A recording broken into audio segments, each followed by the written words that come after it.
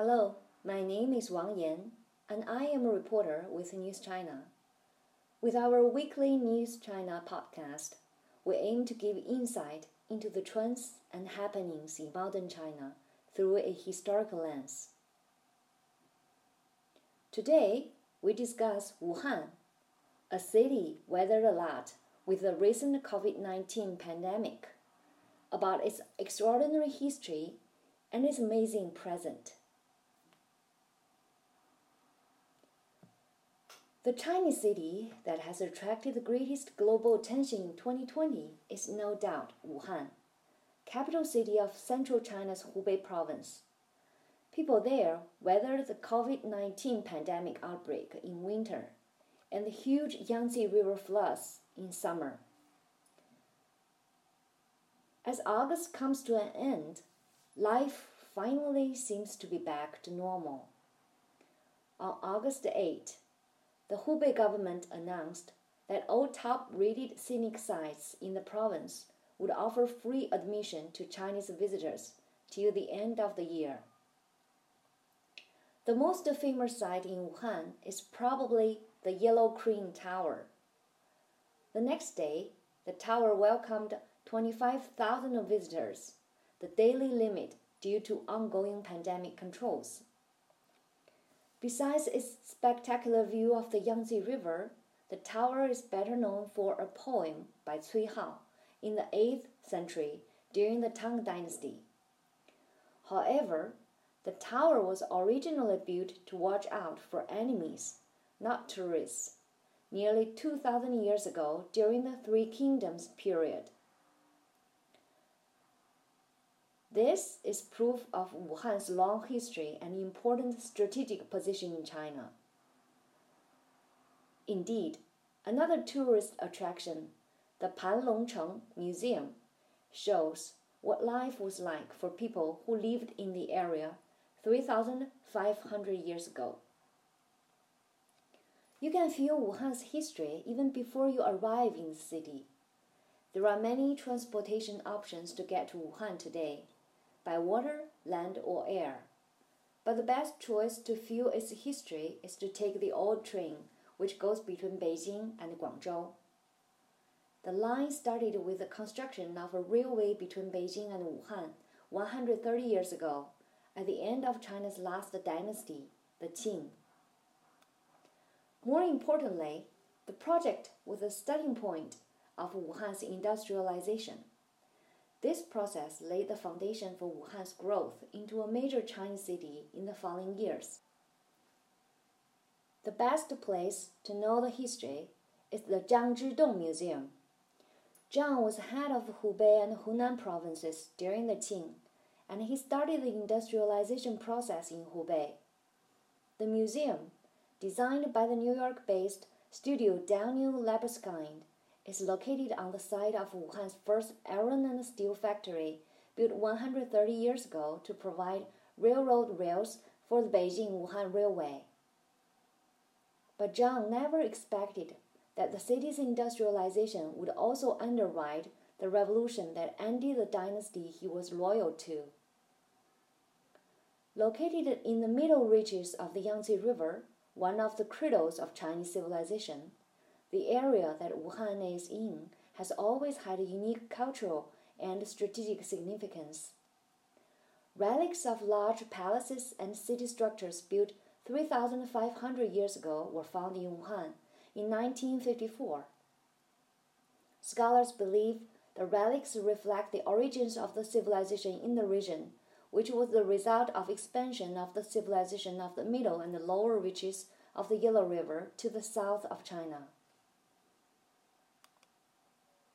Then, during the Warring States period between the 5th century BCE and early 3rd century BCE, 7 major kingdoms fought against each other for the power to rule China.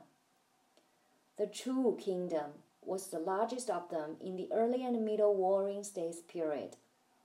Its territory included today's Hubei province and some neighboring areas along the Yangtze and Yellow rivers.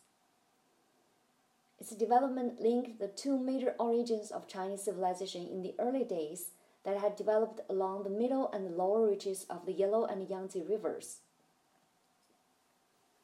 Wuhan took shape as a city during the Three Kingdoms period in the 3rd century. A military stronghold was set up there by the Eastern Wu, one of the Three Kingdoms.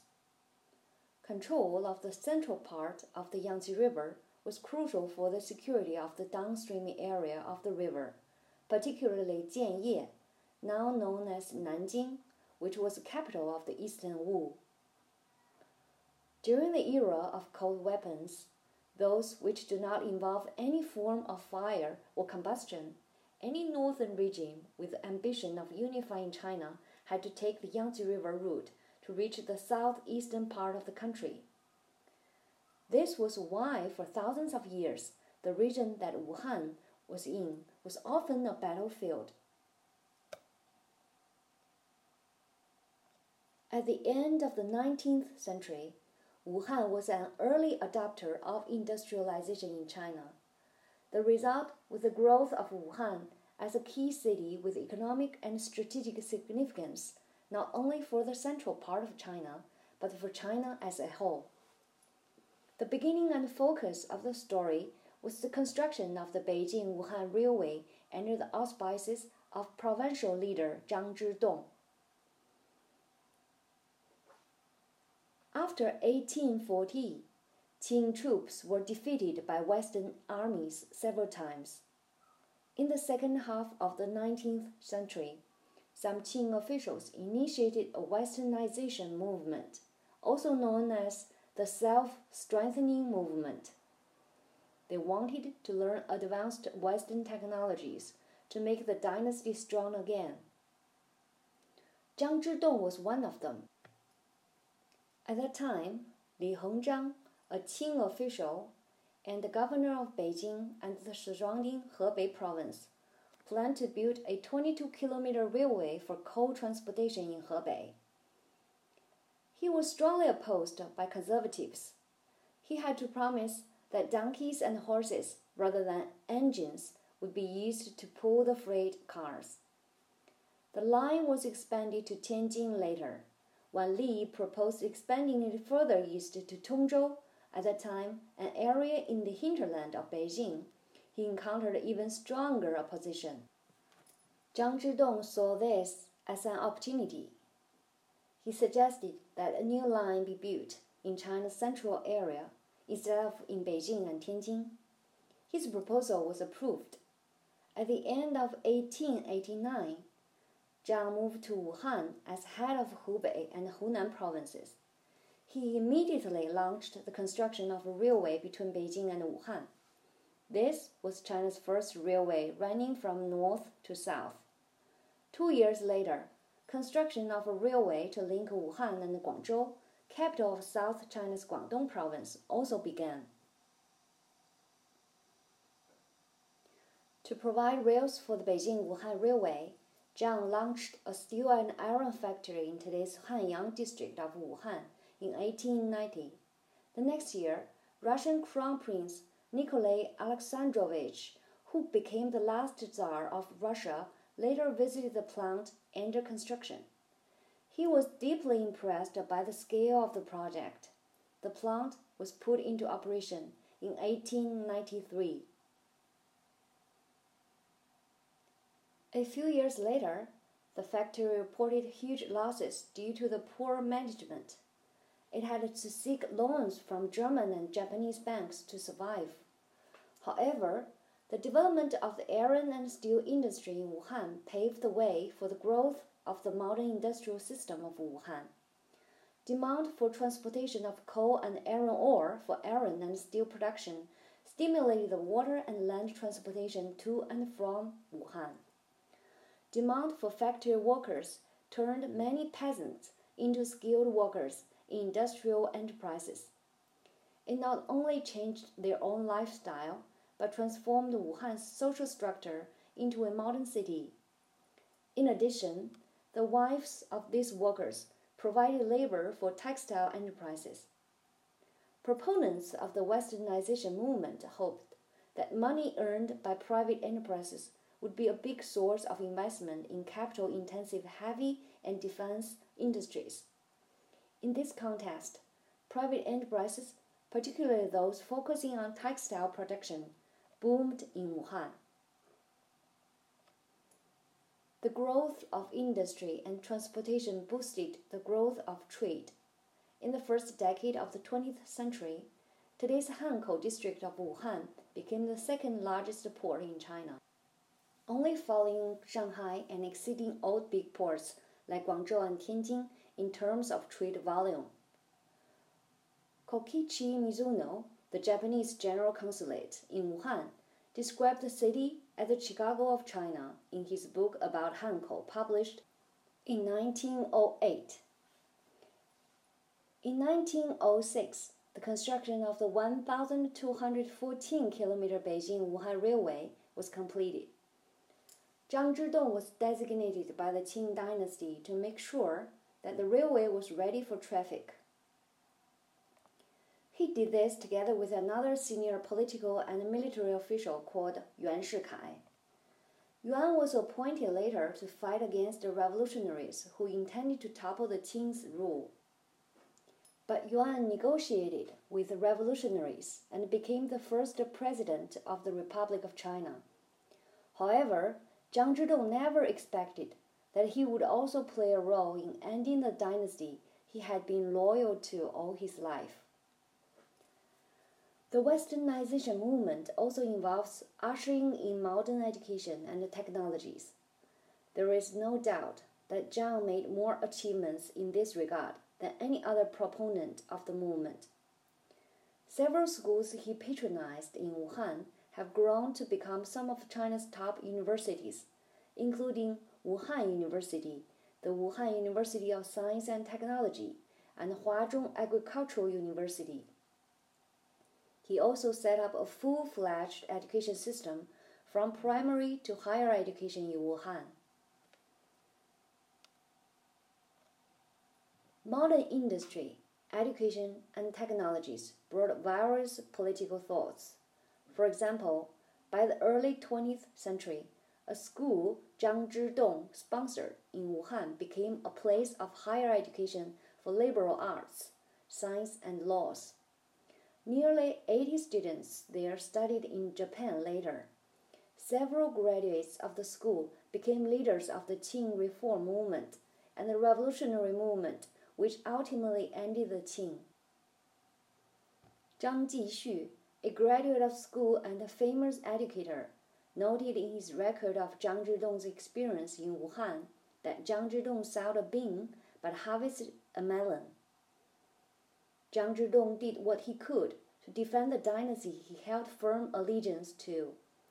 But the modernization he presided over in Hubei brought a harvest he never intended to reap.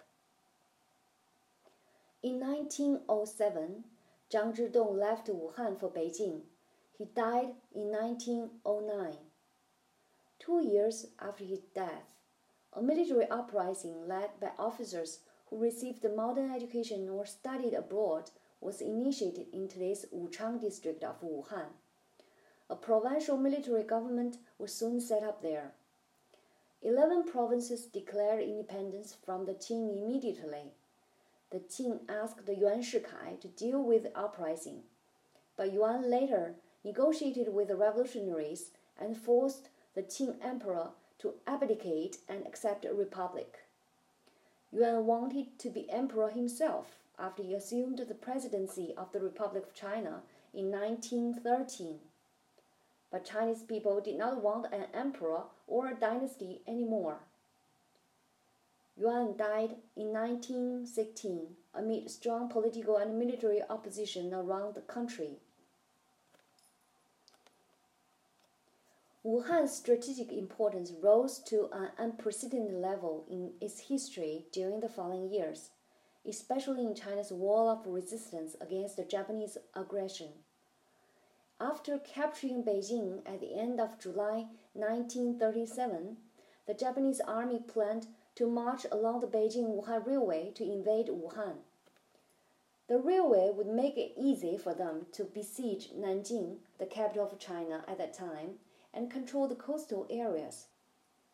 The country would be carved into two parts, one in the prosperous southeast and the other in the less developed southwest, as the country's final backup in the rear. The Chinese government, led by the Nationalist Party, saw this danger. In this case, it would be impossible for China to turn the war into a long battle in China's favor. It was expected that Japan, a country short of resources, could run out of resources if the war continued long enough in China with its vast land and big population. The Chinese army tried to block the advancing Japanese army in Shanghai in a massive campaign August that year. A recent movie called The 800 told the story of this campaign.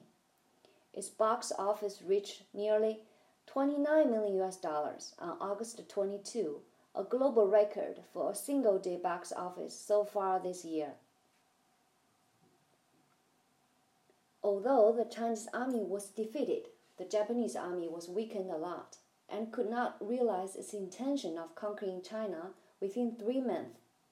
More importantly, the Japanese army had to fight against the Chinese army along the Yangtze River with its complicated water routes. After Nanjing fell at the end of 1937, the Chinese government moved to Wuhan. In June 1938, the Japanese army began to attack Wuhan. The battle lasted 4 months along the Yangtze River, and hundreds of thousands of lives were lost on each side, with China's losses much bigger. Japan occupied Wuhan, but was not able to advance further to the west along the Yangtze River for a long time. The Wuhan campaign was regarded as a turning point of the war, gaining time that China desperately needed to win the war. To some extent, China's fate in the war depended on Wuhan.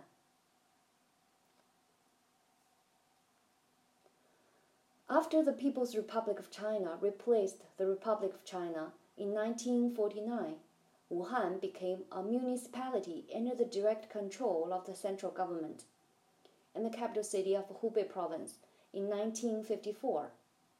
3 years later, the first bridge across the Yangtze River was built and opened to traffic in Wuhan. It was on this bridge that the Beijing-Wuhan Railway met the Guangzhou-Wuhan Railway, making the Beijing-Guangzhou line. Eastern coastal areas grew much more rapidly than other areas since China's reform and opening up policy was adopted in 1978. Wuhan lagged behind Beijing, Shanghai, and Guangzhou in economic development. To catch up, the central government formulated a strategy in 2016 to boost the growth of the central part of the country. Wuhan is the only megacity with more than 10 million people and the most industrial bases in China today. International auto brands like Volkswagen, General Motors, and Honda have production facilities there, and there are thousands of auto parts suppliers. Wuhan Iron and Steel Group is part of the China Baowu Steel Group Corporation, the world's largest steel producer. The city also has some of China's best institutions of education, technology, and healthcare. All this explains why the lockdown of Wuhan was necessary during the pandemic, and why the revival of Wuhan from the pandemic is so important to China and even to the rest of the world. That is the end of our podcast this week. Thank you to our writer Dr. Zhang Yue, editor and translator Li Jia, and copy editor Kathleen Nade. We hope you enjoyed it, and thank you for listening. See you next week.